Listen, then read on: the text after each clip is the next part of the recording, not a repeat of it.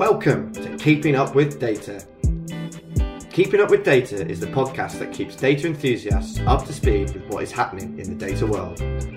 We bring in the leading minds from the data industry to talk all things career, news, embarrassing stories, failures and successes. So something really important for us here at Precision Sourcing is mental health. It's something we've been focused on a lot over the last year or so, and we're lucky enough to have partnered with the Black Dog Institute. And we're going to be doing a lot of events with them this year. A lot of our events, money will be going towards them. And they're out there aiming to create a mentally healthier world for everyone. So if you wish to support the cause, please donate via the link in the bio on this podcast, and you'll be seeing a lot more information about Black Dog over the next year. Welcome once again to Keeping Up with Data with myself, Joel Robinstein. Me, Emily Noda. There she is. And today we're virtual because we've gone across the pond and we've got our friend Gurbani Singh on the podcast all the way from New Zealand. Gurbani, thank you so much for coming on today. How are you? Thank you so much, Joel and Emily, for having me. I am so excited to be talking here with you guys. That's what we like to hear. So obviously, as we always do, please do introduce yourself to the people listening, Gurbani. It's always the best way is to get you to tell them a bit about yourself. I'm Gurbani. I am from Auckland, all the way across the ditch. I lead a team of analysts. So I lead the analytics team at Tower Insurance, which is a property and casualty insurance company. We are in New Zealand and 7 Pacific countries. Perfect. So I'm really excited today to get into some of the New Zealand chat, and I'm sure you are as well, Emily, as we all know, coming from over there. And maybe just as well, touch on some of the differences between the Australian market, the New Zealand market, but you obviously mentioned as well that Tower is in multiple countries, so we can get into that. We'll get into all the usual stuff around your career, why you're in data. We'll try and open up the doors to some interesting topics, especially around imposter syndrome. I think we're going to try and touch on that today. So it should be a really, really cool episode, and I'm very excited to get us kicked off. So let's start from the position that we normally do. What was that moment when you realized, right, career in data, here we go, this is for me? So it's a very, very long story, and there were a lot of science which I didn't take. So I did my graduation, my bachelor's was in engineering, computer science. So it's a place where you learn about data and databases. I was really good at it. That was probably one of the indicators that this is something I should pursue. It's easy, when you get recognition and appreciation, you start liking it and, ultimately start loving it with time. But there were no jobs when I graduated. The jobs were Java developers and C# developers, and that was not something I was good at or I wanted to pursue also. So I ended up going and doing my MBA after that. So I got into marketing and branding, but I always enjoyed the data side of it. So I ventured back into data. So I knew I liked it, but never took the hints. So yeah. That's me. Really interesting that you said that although you knew what you wanted, because the opportunities weren't there, you had to take a sidestep. And so what made you go towards the kind of marketing and branding world? So my MBA was a dual specialization with finance and marketing. The reason why I ventured there was it was value creation, which excited me. I could see the value being created. I liked touching with the customers, and it was instant. If you're in branding, you decide what the customer experience is going to look like. Very early on in my career, I was with a very large, I'm from India, I'm an immigrant here. So I was with a very large bank, which was venturing into retail at that point of time. So it was a very large industrial bank. They did like millions of dollars of loans. That was their arena. They didn't know how to deal with customers who were doing, thousands. So it was a good experience for me at that point of time with marketing and branding. It showed me how you could bring back value, and it was all around data. It was all around specs. It helped me understand, it was value creation, whether it was through the business side or whether it was technology, whether it was digital, but it was the value creation which excited me. That makes sense. I know one of the things you've always said over the years, Emily, is that marketing and branding is actually a really good route into the data world. Yeah, I feel like it's one of those ones where it gives you a pretty quick start into managing relationships, people. Mm, It's like the softer skill build up that a lot of mm, people maybe miss going straight into a technical role. Do you know what I mean? So yeah. that's awesome. Yeah, It's rare. that is true. I mean, after so many years, now I have customer analytics under me where we're using marketing automation tools for designing campaigns and sending them over. Um, just understanding if the campaign is working, measuring impact, and all of that makes sense. And customer analytics is one area where the scope of error is not there. Like you cannot make an error because one customer wrong message that goes out could have impact on that customer, which is not good, which is not a Yeah. fantastic experience. Yeah, entered into the world of automation over the last 2 or 3 years. We've definitely made some mistakes along the way. We've been very lucky in some senses that the people that we've made those mistakes to have been very understanding that we're trying new things, but at other times, obviously, we have put our foot in it a little bit. And like you said, it doesn't take much negative to turn a customer away from you, but it takes so much to make them a positive advocate of your business, though. Yeah, that is true. Yeah, the cost of customer acquisition is so much higher. And if you end up messing it up, then it's not a good experience. A bad experience, a customer will always go talk, they will go tell their friends, their family, and that's the conversation around dinner table or around the barbecue. We don't want that happening. We want them talking about the new advertisement and having the fantastic experience with whatever industry you're in. You want them talking about the fantastic experiences, not how you shouldn't have received that email, but you received it. But yeah, it's unfortunate, and it's human psychology also. Negative does stick around. Gotcha. Yeah. That's The worst true. one we ever had, we got very lucky on. We were doing a test automation and it was meant to go to one of our colleagues internally, but unfortunately went to someone externally. And there was like a 3 out of 10 non-PG word in there. It wasn't anything too bad, but it definitely wasn't something that you'd want a customer seeing. But luckily, they just chose to ignore it and move on with their lives. So that was good. Anyway, so back to you, back to marketing and how it can be of use. Do you feel that because you spent a little bit of time outside of those data teams, maybe from the other side of things, working directly with the customers, that's helped you understand how you and your team interact with data at a more customer level? Yes, definitely. It helps me naturally build the relationships, just like Emily pointed out, and relationship building is important because that's when you understand the actual value that the data can create. Without the context, data is meaningless. And if there is data, you need that. What is the business problem you're going to solve for? Unfortunately, data is so powerful that you can prove any hypothesis you want. You take a sliver of it, you can prove anything you want from there, which is really bad for the business because you don't want that sliver of unwanted value being created and unwanted insights being used in places where it shouldn't be. So you need to understand the whole bigger picture. You need to understand, don't start with the data, start with the business problem. Start with what are they trying to solve for, what is the opportunity, or what is the problem they have, like what is causing them grief. And if you can, sometimes it's easy, it's low hanging fruit. If you just find out gaps in the process, that's just the starting point. They have to do the hard work. The change management is massive. The change management piece is massive, and that's something you have to work with the business for. Otherwise it's meaningless. You could churn out reporting after reporting. You can do as much of advanced analytics as you want, build out those predictive models. But if the business is not acting on it, if they don't trust it, if it is not solving their problem, then it's just a nice model. That's all it is.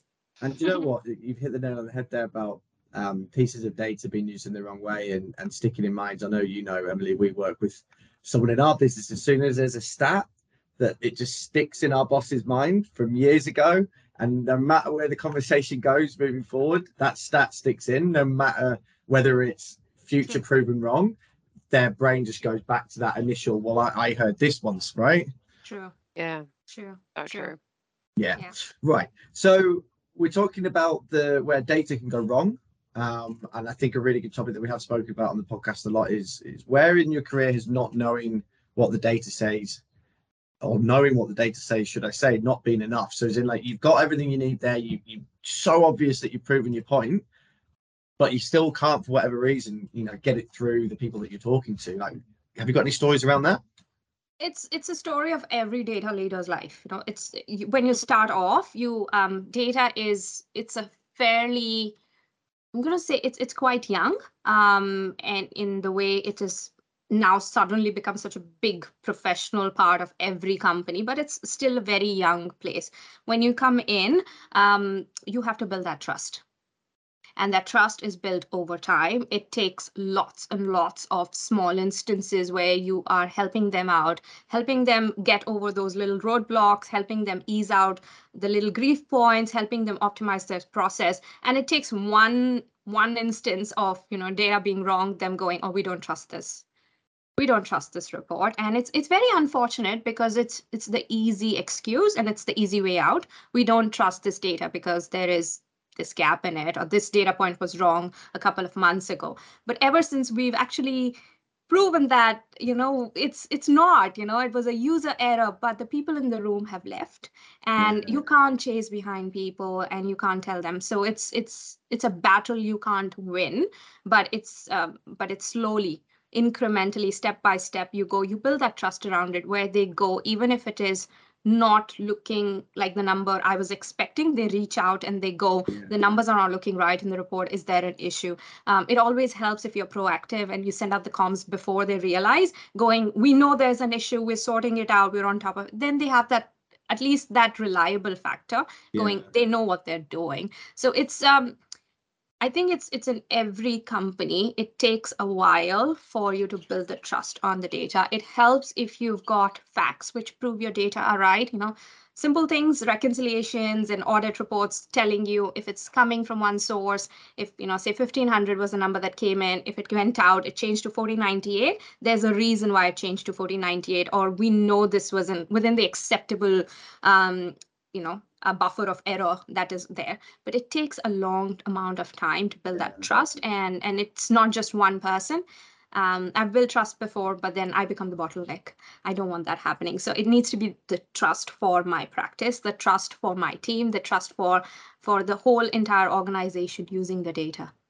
Yeah, that makes sense. I know, Emily, you speak to a lot more people these days who are leaving roles, but one of the things that used to come up for me now and again was, and it's what Gurbanli's talking about here, is that people can spend maybe 12 or 18 months in a business trying to change minds, trying to convince people about the data, but there are just some people and some businesses that are stuck in their ways. Is that still a gripe that people have when they're coming to you saying, hey, I'm looking for a new job because you know what, I just, for whatever reason can't get this knowledge through the business? I would say that is very common, but you kind of have to read between the lines, because people will tell you it from their perspective, and oh, these people are being really difficult, blame, but actually it might be just them that's doing the same thing that they think that they should be doing because they've always thought it's worked, but it's somehow not working this time. And it's like, maybe you should think about that and change your approach, but you kind of have to be careful with those conversations, because obviously I'm not in that business. I have no idea what's going on. And also you kind of need to be there to support as well with the job search. So yeah, it is a common theme. It's just marginal. Yeah. I agree. It's we are very young, and that's why the change management piece, getting the sponsorship from senior leadership, as senior as you can get within the organization, is really important, because then people think twice before pointing blame and saying the data is wrong. So change management, which is it's still not mainstream yet. People don't look at change management as a part of when you build out anything with data. But yeah, that makes sense. And you know what? Takes a while.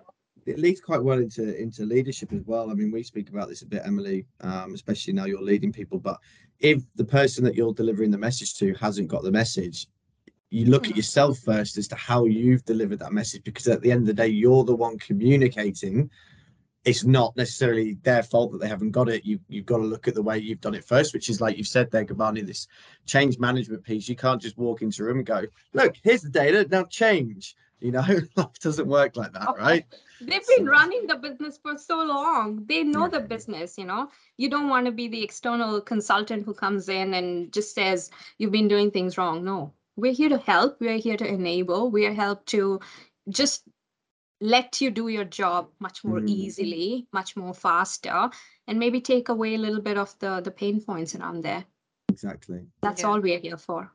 And are you finding that, you know, obviously with COVID, things changed a lot in the world. And what we found, interestingly, as recruiters, it was actually a positive market for us in a sense because companies needed more data than ever.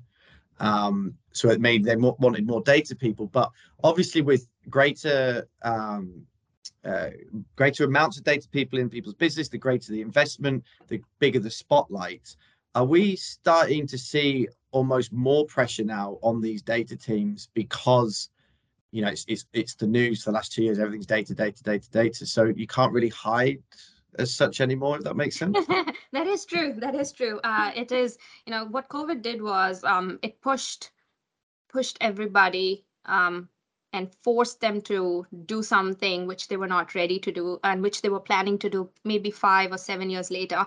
One of them was working from home. Then there was, you know, building out your digital apps and putting more love and attention towards your digital channel, right? That was something we knew we had to do, and working from home was a concept which the big corporates did have, but was still, you know, if I work 2 Fridays from home in a row, they went, you're not working, you know. It's like, Yeah. but I am working, you know. It's different. Yeah. So it had to become normal, and we were forced to do it. There was no option. Yeah. Simple, right? So if you're working from home, then if digital is going to become in the center, then data is required. Yeah. And data is so much more than reporting. So right now I lead analytics at Tower. So people do extracts, people build Power BI reports, they do advanced analytics, they also do product analytics and customer analytics. But this is not even the tiniest piece of what data should be doing. Data should be in every part of the business. It should be enabling your customer experiences. It should be the one which is in the front making the decisions for you, and reporting is just like one tiny little piece of it, right? But reporting was what data was. Yeah. That was pre-COVID, that was what it was, right? But now it's become mainstream. Now it's part of exec conversations. It's part of board conversations. That's good. And are people expecting quicker wins Yes. because of that as well? Yeah. Yes. So they want everything to be delivered yesterday. You know, it's like, okay, I'm ready for investment. Where's your plan? When is it getting executed? It takes a while, you know. Yes, it's very hard to get people as well, but it takes a while to build out that blueprint, the design, understanding whether it's building out your data warehouse or your reporting or everything. It takes time. Of course. But they want everything really quickly, and it's not the same as you know, it's not, you know, stitching up clothes, you know, where you say you add 100 more people and you'll get, you know, 100 t-shirts. You know, it doesn't work like that. So yes, they want quicker wins. They want quicker results, which is hard. And it's managing those expectations as a data leader. You have to be able to do that. Otherwise, your team is under pressure. Yeah. And you don't want to pass that pressure down, which would lead to a lot more attrition than what we're seeing right now. People are already moving because it's just a better market and very hot market to move. And I understand that, you know, if you're getting, you know, 40,000 more than your current role, I don't know how to say don't go, you know. I don't know how to say that. But yeah, That makes sense. we don't want people leaving for reasons such as burnout, or we don't want them leaving because they feel there's too much pressure. That's not good publicity for you as an organization. That's not. I agree. Do you think we might be going backwards in a sense as well, Emily? I mean, just a few briefs that I've been sat in on the last few weeks. Because budgets are tightening, but as Gabani's rightly said, people are wanting more. Do you think we're going to slip back into I need a 2-in-1 hire as well. Again, you know, like someone who can build as well as produce insights, which is obviously we know isn't ideal. Yes, I've seen that already. I don't know if you've seen the same, Gurbani, but I've seen that with briefs. If there's like hints of that coming, and it's a really dangerous place to be in because we're already in such a talent short market, and getting people that are unicorns is just like, I don't know, it's just a really bad way to build a business because you're going into like reaction mode, not like we're building and growing, and like people will leave, you know, Yeah, they it's the won't be able burn, to be there right? long term. Yeah, if Yes, they're doing yes. two people's jobs, they're going to burn out, aren't they? Yeah. It's not necessarily two people's job, but it's two kinds of jobs. Yeah, okay, You know, that makes sense, yeah. it could be, you know, you don't need a full data engineer. You need half a data engineer, or you need 0.4 of a data engineer. But if you're getting somebody to do a two kinds of job, then it shouldn't be 0.5, 0.5. It should be 0.3 and 0.4, so that there is that little bit of time for context switching or tool switching and all of that. But also the other reason, with this market being really hot in the digital and data space, we're seeing a lot of wrong kind of attention to the talent here. People are coming here just for the money. Mm-hmm. That's not a bad thing. You know, you need money for sure, right? But you need to like what you do. You don't have to love it every day. Like, this is something which I say very often. I say to my team, be in it if you like at least 80% of the times. Yeah, That's a good way to You put it. don't have to. You don't have to love it. But if you hate it and you're just doing it for the money, if you want to do the bare minimum, then yeah, good luck. It's going to be really hard for you. It's going to be hard for you. You're going to be unhappy, and then you're going to make everybody else unhappy as well around you. But yeah, we will need hybrid people.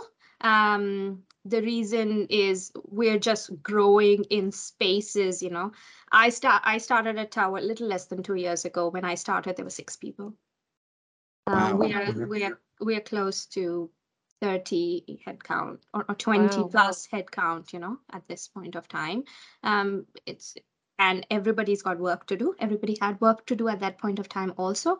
It's just we're expanding in areas. And same thing for every other company, every peer or colleague I speak to, or seniors in the industry, you know, everybody is expanding into areas. They want to automate, they want more insights, they want to be able to track what the customer is doing, what the business is doing. They're optimizing, you know, process mining. Those were not terms I knew about. Or they were theoretical terms, you know, they didn't mean much in the business world. But yeah, it's changing. I really like what you said before as well about not expecting to always love your job, because you always hear on the social sites, you know, do your passion, do the job that you love, turn up to work every day like it's not actually your job. But I think it's ridiculous to try and say anyone's going to be happy 100% of the time. Even in your home life, if you're in the happiest relationship with the happiest family, you're going to have up and down days. So it's acknowledging that there are going to be a few days where you might not be the happiest in the world. But so many people, because we want instant gratification these days, as soon as they have a bad day or a bad week, they go, right, that's it for me, I'm out, I'm going to search for something new. When in reality, working on what you've got often pays dividends. And I think we're seeing that a lot as well, Emily, right? Where people, I hate to say throw their toys out the pram, because it's not really like that, but they maybe have a bad week at work, go out on the market, do a few interviews. And then when they finally get to pull that trigger of leaving, their manager goes, oh, no, please stay. And, you know, here's 10K more and a new job title. And that's really all they wanted, was an arm around the shoulder saying, no, we want you. But they've then gone and done all that work of going out to market and then realizing, actually, I want to stay. And we're really pushing people these days to go, look, if you are unhappy or thinking of leaving, have you actually spoken to your leader yet? You don't have to say, look, I'm going to leave, but you go and say, hey, I just would love to know what the next 6 months looks like for me in this business. I'm feeling like I'm stagnated a little bit. And then if you get a bad reaction from that conversation, brilliant reason to leave, because you're not working for a good leader. But, you know, I don't know if you have that relationship with a lot of people within your team, but, you know, I'd always hope, and I feel like we've got this with Emily and I, like if I was ever going to leave, or if Emily was ever going to leave, we'd probably tell each other first and, you know, work it out and then see where we go from there. Yeah, that's true. Yeah. True. Yeah, you need to work for the right reasons, you know. You do. And you need to be appropriately compensated, and remuneration is important. I will never say it's not important, but yeah, there needs to be more reasons than just remuneration, because you'll get almost the same amount in doing something that not love 100% of the time, but I love my job 80% of the time. 20% of the time I'm hyperventilating because I don't know what to do, or it's just, but all it takes is sometimes just switching off the laptop. Sometimes it just takes powering through it, going, I've got this one bite at a time, and then but you need to like what you do. You do need to like what you do, but we're always going to have some sort of anxiety or something about our job in some way. We're always going to have to deliver a message that we don't want to have to. We're always going to have to deal with a situation that isn't ideal. That's just work, isn't it? You just I think, especially for me now, I've been in the same business 12 years, it's made it easier because I can look back on, okay, if I've got hard conversations with someone this week, okay, there's 17 other hard conversations I've had over the last 12 years, and I'm still fine and everything's okay here. It becomes easier. But I think for a lot of people coming into the workforce, especially if it's their first 3-4 years of their career, it is hard. And I can see how all those conversations affect people, and especially those who started work during COVID and didn't have the time to build relationships with their co-workers. And anyway, interesting world that we're living in at the minute. Just, I think, a good segue before we get into our favorite moment where we get you to roll out your terrible data jokes, is the talent struggle. So let's maybe talk about New Zealand, where you are. I don't know whether you dip into the Australian market as well for remote workers, but look, would love to hear what it's like, firstly, maybe in the microcosm that is New Zealand, from both of you, of course, but maybe start with you, Kibani. Struggle is real. The talent struggle is real. It's real. We still have people applying. So I have grown my team. So I did start during COVID period at Tower. So I started in December 2020. We were not in lockdown at that time. We'd started coming back to work and all of that. But I have grown the team considerably and with different skill sets. Even pre-COVID, New Zealand is a small market. So we have a lot of people come in through the migration channel, and it's a small place. We've got very few people, and then data is a new industry. You don't have veterans who've been around for a very long time, so you need young people. You need students who are coming out graduation, doing the graduation. So that was not happening. So our talent influx sort of dried out after, I'd say, March or April in 2021, because the last batch of students would finished up, that was there. But we still have people applying to roles. Okay. I still have a role open in the digital analyst space. I still have people applying, right? But the problem is it's the quality and why somebody wants to do the role. Like you said, it could be just purely for money reasons. Okay, I get it. But, if you're jumping around too much, if you're bouncing between jobs every 6 months for not a good reason, so it's the quality of the talent which has gone down. We still have people, and a lot of people want to come into this space because they think this is going to give them job security over a long period of time. There are a lot of people who come in and they want to do the bare minimum, versus data is a space where you need to be really passionate. I'm not asking you to do long days. Never. I would do that. I tell my team, I do not expect you to do long days ever. There might be a day here and there where you're doing a long day or you're working a little bit extra, but you're grown up, and I expect you to take time off the next day or the day after, once it's calmed down. What I'm asking for is that extra bit of passion, where you want to do it because it gives you instant gratification, because you see the value that it's creating for the business. You see that aha moment when somebody from the business goes, oh my God, I knew this was happening, but this just proves it's happening. It helps them go tweak out that process. It helps them build quality service for your customers. And with the social media and all of that happening, it's not customer experience. Insurance is such a boring and a very old industry, but our customers want the same experience like Amazon or Facebook or Instagram. So that's our competition when it comes to customer experience. That's not the competitor. It's not, Yeah, I was actually talking to somebody, and the person said Facebook's got, I think, 38,000 data points about each individual, and she was okay with it. And I went, would you have been okay about this? I don't know if the stats are real or they made up, but I know Facebook has a lot of data points, and the point behind it was she was okay with Facebook having those number of data points. It's just a change in the mindset for the customer. Yeah, They're 100% okay with it is. it. Yeah, Yeah. 100%. Yeah. I mean, I even everyone goes on. That's terrible. We're lumping everyone together. But people do talk a lot about, oh, they're holding this data, they're holding that data. I'm like, they've already bloody got it, right? Everyone's already got it. They know exactly who you are, where you are, and what you're doing. Yeah. So either Yeah. you're on board with it, or the whole system has to change. Yes, yes. So that's the kind of world we are in. So we're part of that data world where there is constantly changes happening, and you have to adapt to it. And you need to, really want to do this. And data people are slightly wired differently. I'm wired like that as well. I try not to get much into technical, but I don't know how I'm going to solve the problem when I start out. But it just like different branches just magically appear in the head.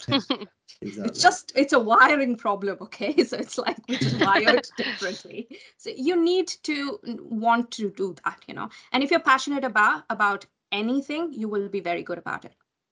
Yeah. You can build a skill set. You don't have to be born with it. You can build a skill set, but you need to put in the hard work.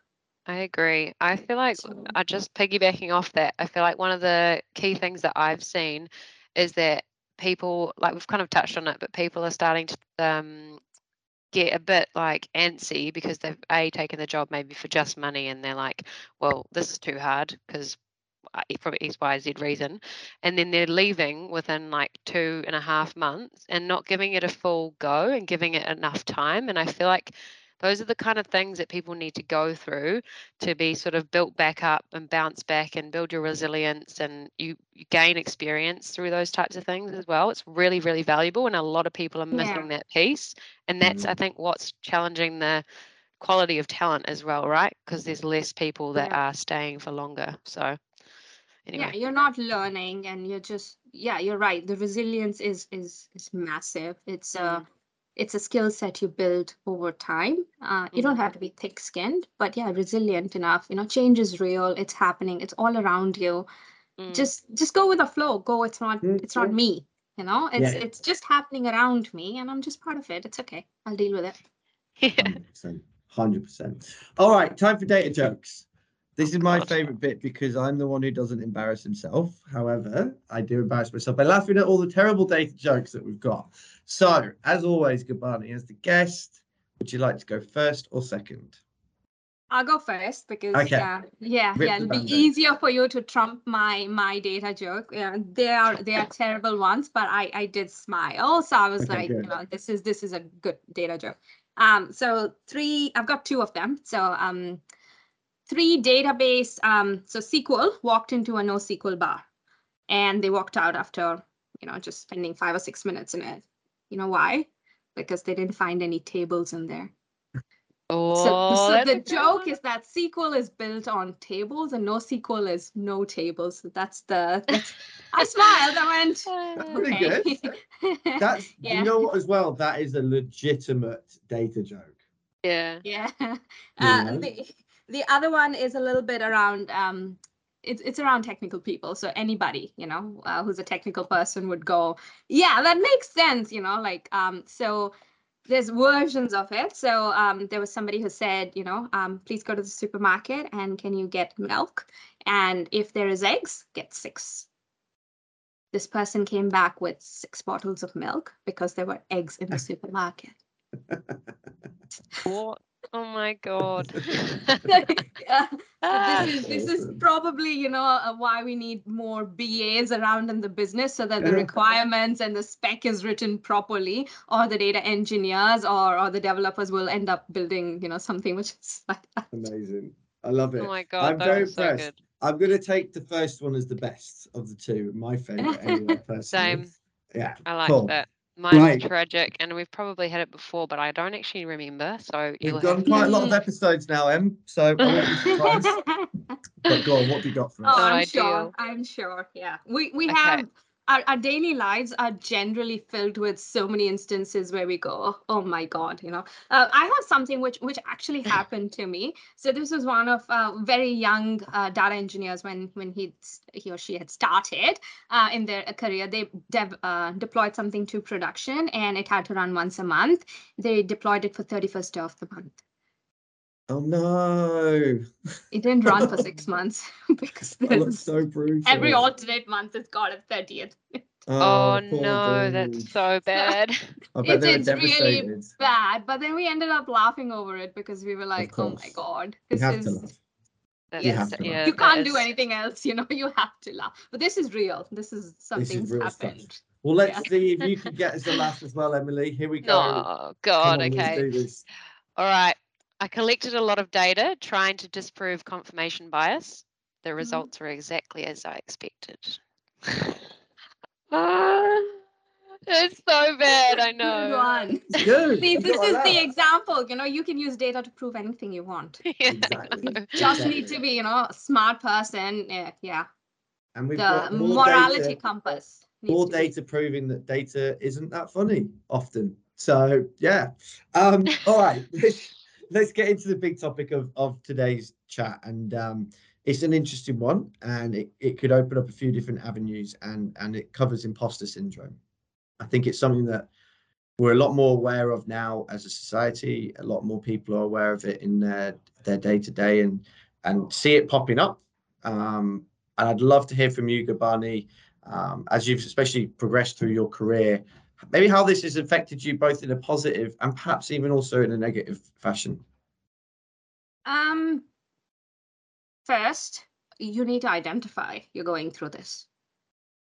So imposter syndrome is real. I didn't know the word existed till I came across it. I went, oh, this is real, and this is happening with a lot more people than me. And it's usually a result of not having confidence over yourself. You feeling like you're a fraud. Basically, that's what it is. You feel like you are not 100% qualified to do the task that you have been assigned, but you forget that the person who assigned you the task thought you were qualified, and you made your way up till here, and you're doing a fine job. So this is real, and it affects a lot of people, and we spend a lot more time rechecking our work and making sure we've got it to the entire, we've dotted our I's. So it is real, and it affects all of us. And I've started to realize that sometimes, it's different aspects of it. Even if when I know it's real and it's affecting me, it's still different times when it affects me, I still feel the same. And then I found out the ways how I sorted out for myself. I found my remedies. So I reach out to my trusted network of peers, colleagues, seniors, and tell them, call a spade, saying, this is what I'm feeling, and they say they will give me the way out, which is, which could be, if you're feeling, say, you're not up to the job or your presentation's not good enough, they'll tell you you can do this, and it just helps you feel that you're crossing out your T's much more better than what you were doing before. Yeah. And when you talk to your seniors, people. So I'm a relatively new, young data leader. Not in terms of age, but just generally in terms of years of experience. But when I talk to people who've been in the data leadership space for a long period of time, chief data officers and chief analytics officers, these are roles now which didn't exist previously. There was a Forbes article where they said the chief data officer might be the next CEO, which was like, wow, that's quite mainstream now, right? So when I talk to these people, they explain and say these problems affect them also. So when I face a problem, it's not a problem because I am not doing my job really well. It's not a problem because it's me in the position doing the job. It's a problem across the industry. I think it's a bigger problem than we perhaps know, and it definitely shows up in different ways depending on the person as well, obviously.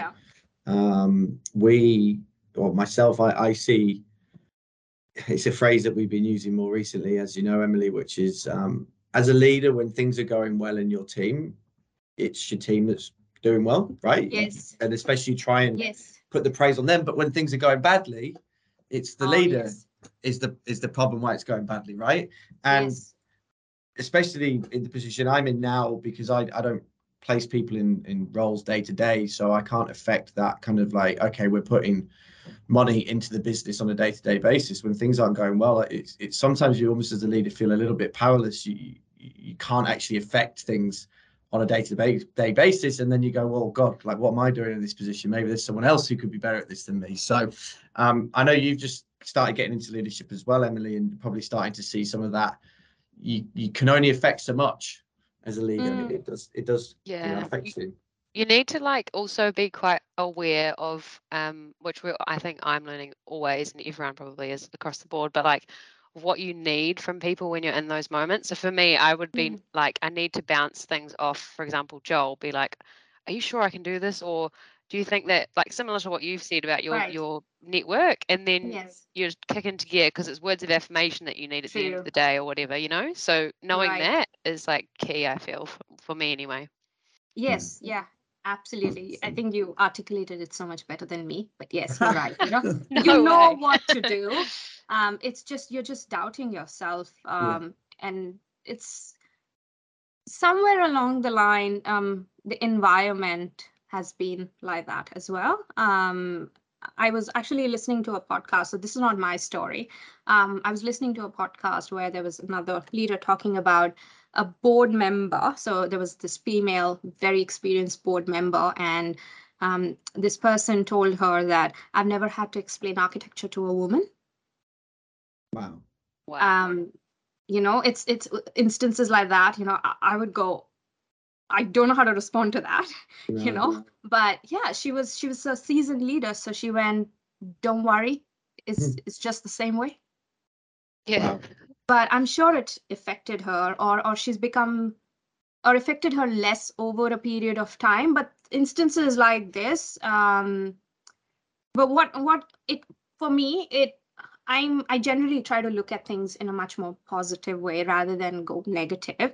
You know, life's full of drama anyways, right? So, you know, might as well go find the positive aspect in everything, right? So I went and looked at it. I said, if somebody says that to me, A, I know how to respond to that. B, it's not something got to do with me. They're not putting me down as an individual.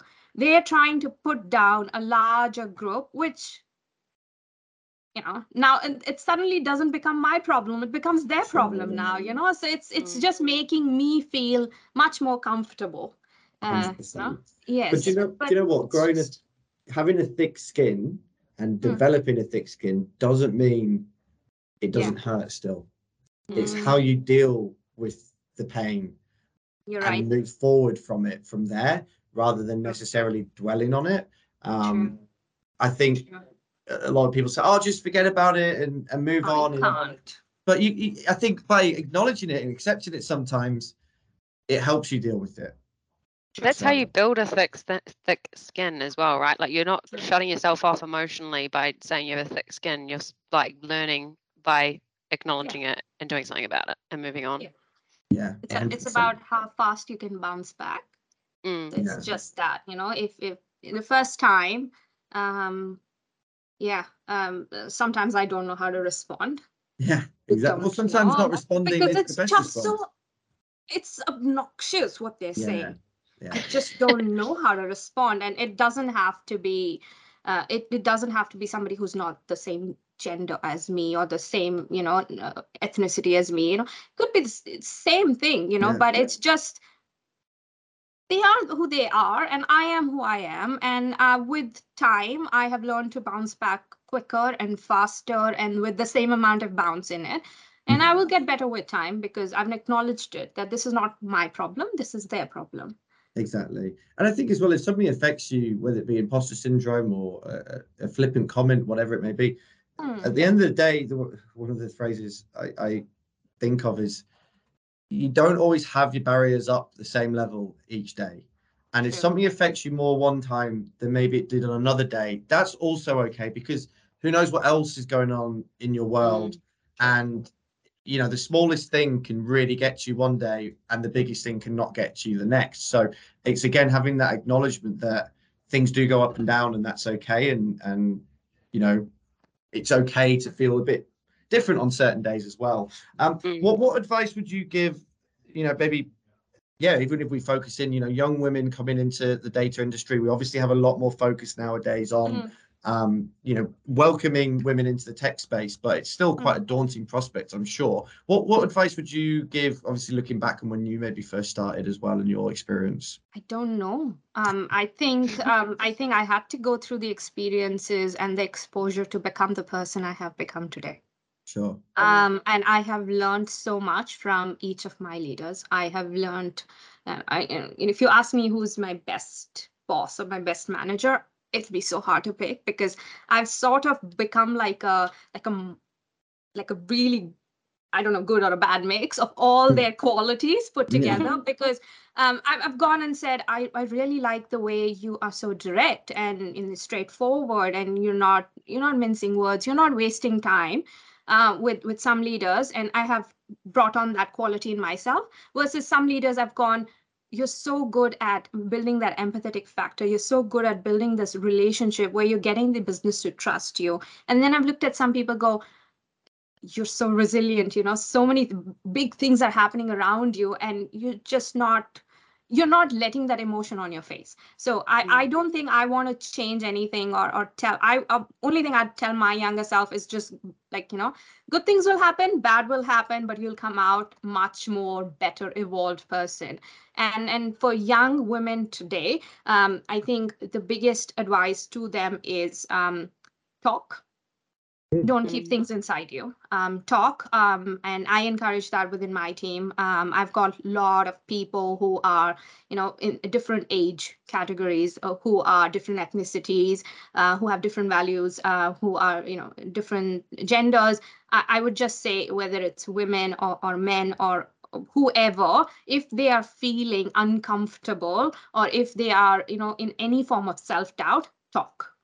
And it does not mean just come and talk to me. Talk to any one person. And if that person, maybe that person's not having a good day, don't stop just because that door is shut.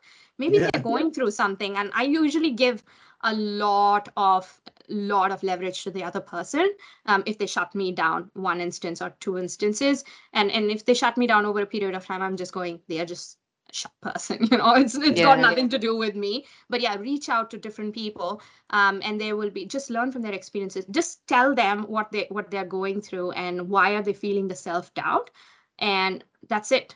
Because once you start talking about it, you will realize it's got nothing to do with you. It's normal, and it's like you mentioned, different instances, different examples come up. One day it could be, I don't know how to write, possibly, I can't remember back then, but maybe I had doubt when I was writing my first SQL code. I don't write SQL code every day, but I don't doubt. I think I can write the meanest SQL code today, even though I don't do it every day. I have confidence in my ability. I can get the job done. You will write it in a different way, but that does not mean mine is wrong.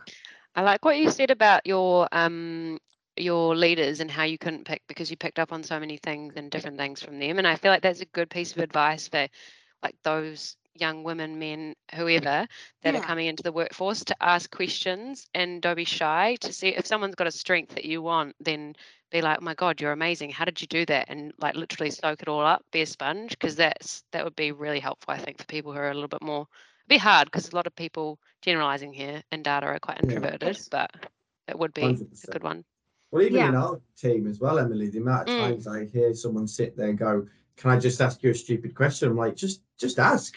You don't have to say a stupid question. That's a segue, and it's such a cliched segue. I know, but I do that sometimes too, because I'm going, that sounds like a very obvious thing, but I'm sure I'm not understanding it. So I'm the stupid person in the room today, because I'm not understanding why are you doing this the certain way, or why are you even doing it in the first place.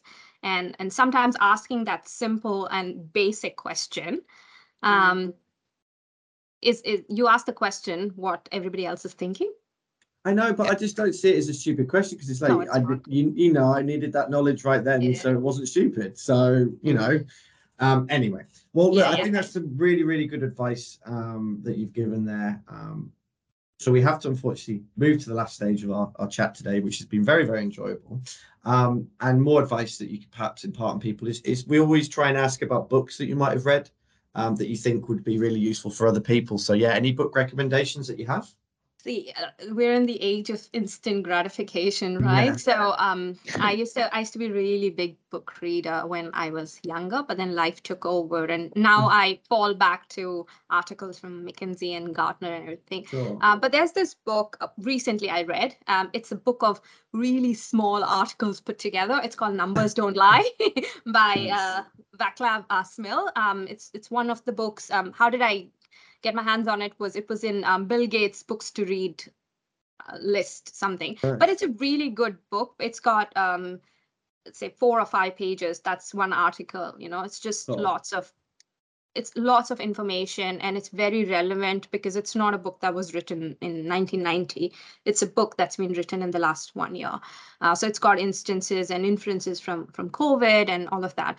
But yeah, if you're looking to be relevant, then I think articles which come out and listening to podcasts, I learn so much because it's a really good medium. So many people come and tell about their experiences, what worked for them, what didn't work for them. 2 podcasts, I'll probably come out with one insight going, that really made sense to me, either because I related to it or it was there. But yeah, I usually go to books when it's more philosophical and something when I want to just completely unwind. Yeah. Oprah's book is really good. Things I Know for Sure. I think that's what it's called. Yeah, that one's really good. It talks about her life experiences. She's a very resilient person again. Yeah. Nice. No, that's good advice, and you're right that there's so many different avenues now to get your knowledge, so podcasts or TV or documentaries or films or books. And I've actually just gone the opposite way from you. I've started getting heavily back into reading books, which has been quite nice for me. But yeah, you're right about that instant gratification. Yeah. People want it now.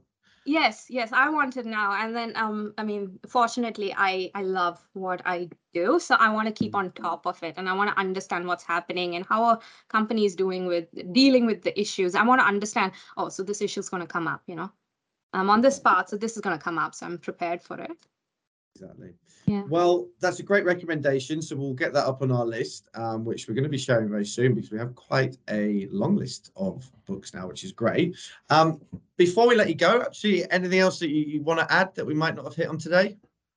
No, it was really lovely chatting to you guys. It was like friends catching up. And I know, right? And the time goes so quickly. And I say this at the end of every episode. We've been told categorically that we're not allowed to go over the hour mark. So we don't. We make sure we keep it under. But thank you, everyone, for listening. And thank you, Emily, as always. Thank you. Especially thank you, Gurbani, for coming on and sharing your insight and very useful knowledge. Thank you so much for having me. No worries. And we'll see you all next time.